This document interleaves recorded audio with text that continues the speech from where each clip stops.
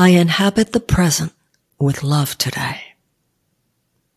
The eternal self dwells in eternity, and eternity intersects linear time at only one point, the present. Who you are in this moment, therefore, is who you truly are, and who you are is love itself. From the essential point of perfect being, created anew in every instant, miracles flow naturally.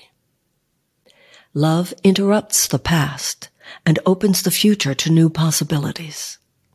No matter who you are, no matter how young or old, in the present, all things are possible.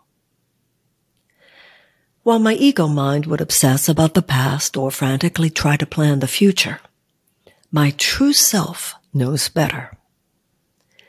My willingness to experience the fullness of the present is the key to transforming both past and future. In every present moment, I will try to show up fully today, with generosity, with compassion, and to the best of my ability, with love for all beings. I inhabit the present with love today. I inhabit the present with love today.